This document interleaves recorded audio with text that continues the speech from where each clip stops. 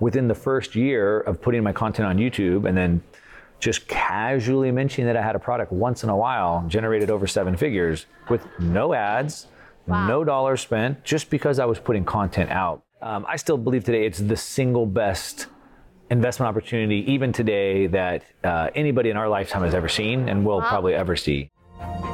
Becoming a master is not about doing 4,000 things. It's about doing 12 things 4,000 times. The Ultimate Sales Machine presents the CEO Mastery Show for entrepreneurs looking to grow faster, better, smarter. If you would like to have a profound breakthrough in your business, talk to our team live by visiting chetholmes.com/breakthrough. Good advice is contextual. Get your answers at chetholmes.com/breakthrough. Amanda Holmes here, CEO of Chet Holmes International. I am so happy to have fallen into the hands of Mark Moss here, who has, how many viewers do you have on your podcast? 300,000 subscribers. I get about almost 1.5 million views, listens a month. Oh my gosh. And then a whole background of business. So you've bought and sold over 100 properties. Yep. You sold multiple companies for 7 figures to Fortune 500. I'm just learning this as I'm sitting down with him. He said, oh yeah, I've heard those radio ads from Chet Holmes. I did, yeah. I love it. I love it. So all of these people want to know, what are the biggest myths around generating wealth? Can you share? Yeah, well, so the first thing I'd say is I like to think about money 3 different ways. Okay. So the first thing I want to do is we want to think about wealth creation. So how do we create wealth? How do we make money? And the second thing is how do we wealth accumulation? So how do I make my money make more money? Yes. And then the third way is how do I protect my money? Oh. Now, if you haven't made money, then the thought of having to protect it doesn't seem right. But the reality is keeping money is way harder than it is to make it. So I'd break it into those 3 categories. As far as creating wealth, I think probably one of the biggest misunderstandings is that we get paid for the value we provide. And that's it. And so we have to think about providing value first. And so a lot of times people come into business or sales and they want to sell something that they want to sell. My friend made this, I made this, I have this idea for this, I really love this, but it's not about you. It's not about what you want. It's what other people want, and it's the value that you can provide to them. And so, especially this is wrong at the lower end level, people fighting over minimum wage jobs and whatnot, where it's like they want to get paid more, but paid more for what? For providing the same value? And so if you want to make more money, you have to provide more value. And so a lot of people need to invest in themselves first so they can learn to provide more value, increase your skills, things like that. And so if I can provide more value to you and then find a way to provide more value to that person, but more people. And so that's really the game. And we can see this easily with, Bill Gates, for example, right? He took personal computers and gave them to everybody in the world. Yeah. So massive value to lots of people versus a heart surgeon who may give massive value to you. He saved your life, but it's one person. Fair enough. Wow. And then the second one? So that's creating value. Yes. And so then what, adding value or growing your value, growing your wealth. So the second piece would be a wealth accumulation. And so then once we make our money, then we want our money to be growing and making more money. So, I like to say that I've worked really hard for my money and I want my money to be working just as hard for me. Oh, I love that. Right. And so you might hear, Warren Buffett talk about you'll be broke until the day you die unless you can make money while you sleep. And so that's your money making money. And so then how do you think about that? I like to think about my money goes where it's treated best. So like, where is it treated best? Is it treated best in the bank where it's losing in the last year about 25% of its purchasing power because of inflation? And the bank is paying me 0.01% interest. Well, that's not very good. So I could put it into a piece of real estate and make 2 or 3% on my money, right? I could put it in stocks. And so you're trying to figure out where can my money go to maintain its purchasing power. And ultimately, we want it to grow its purchasing power. Of course. Yeah.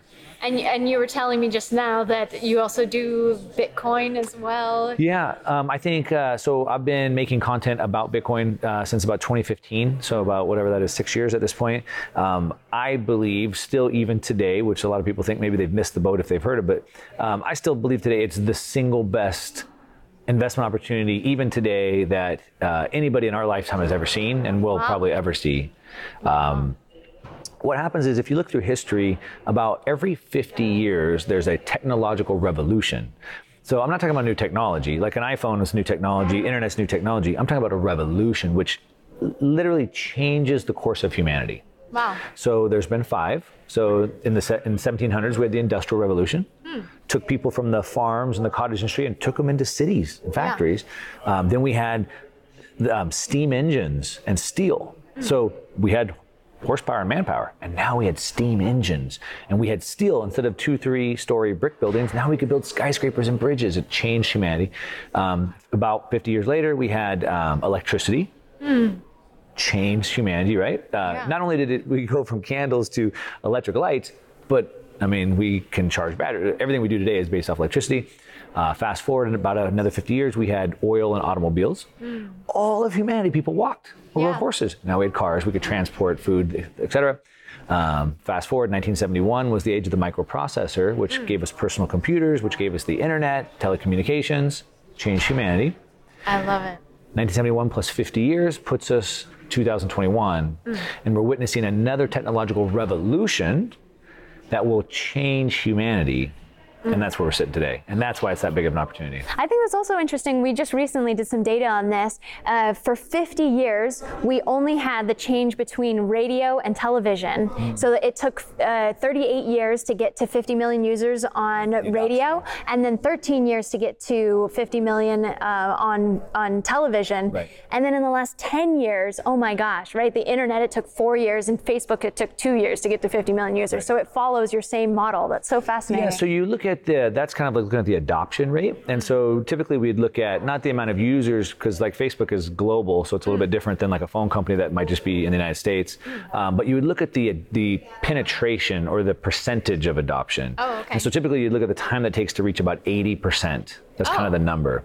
And so each technology typically has a much faster adoption rate than the next because they kind of build onto each other. Yes. So for example, in the .com boom in the late 90s, I was old enough, I was just young, but we were trading these crazy things called internet stocks.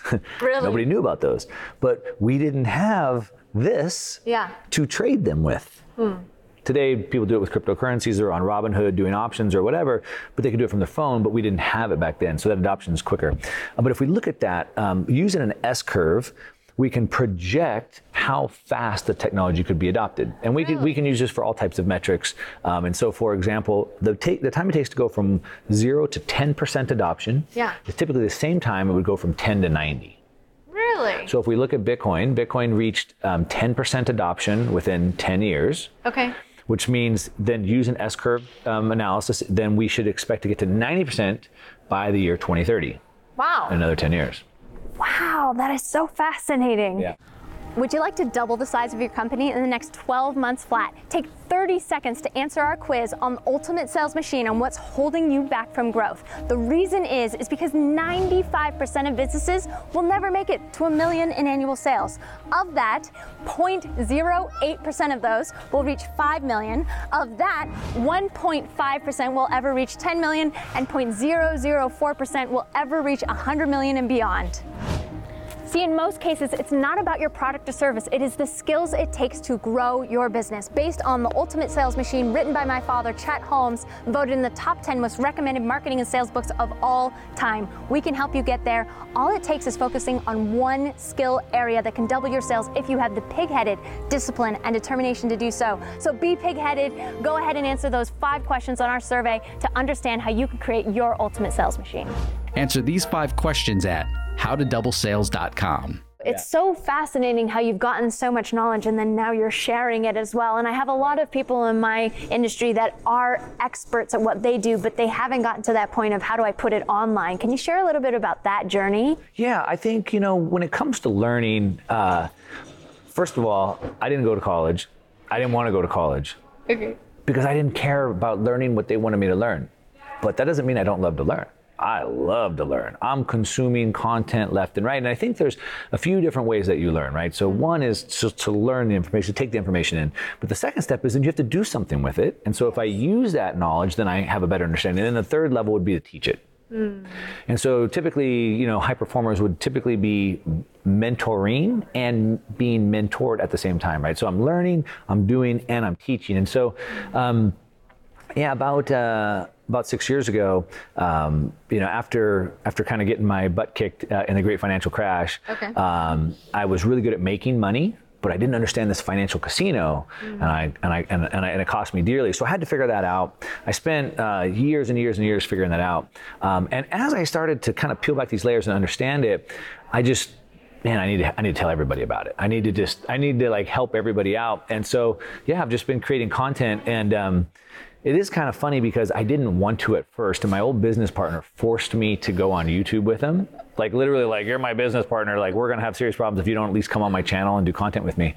And he kind of forced me into it. But now it's been amazing. It's it's made me really understand my subject matter better because I have to go teach it. But even more than that, like today, I get over 5,000 comments a week, and a lot of people calling me out, like, oh, you're an idiot, whatever. And so you have to get really good at your argument. Wow. It's forced me to go back and learn the other sides of the argument even better, because I need to be confident enough to back up my position. So it's really helped me to get a better understanding of things.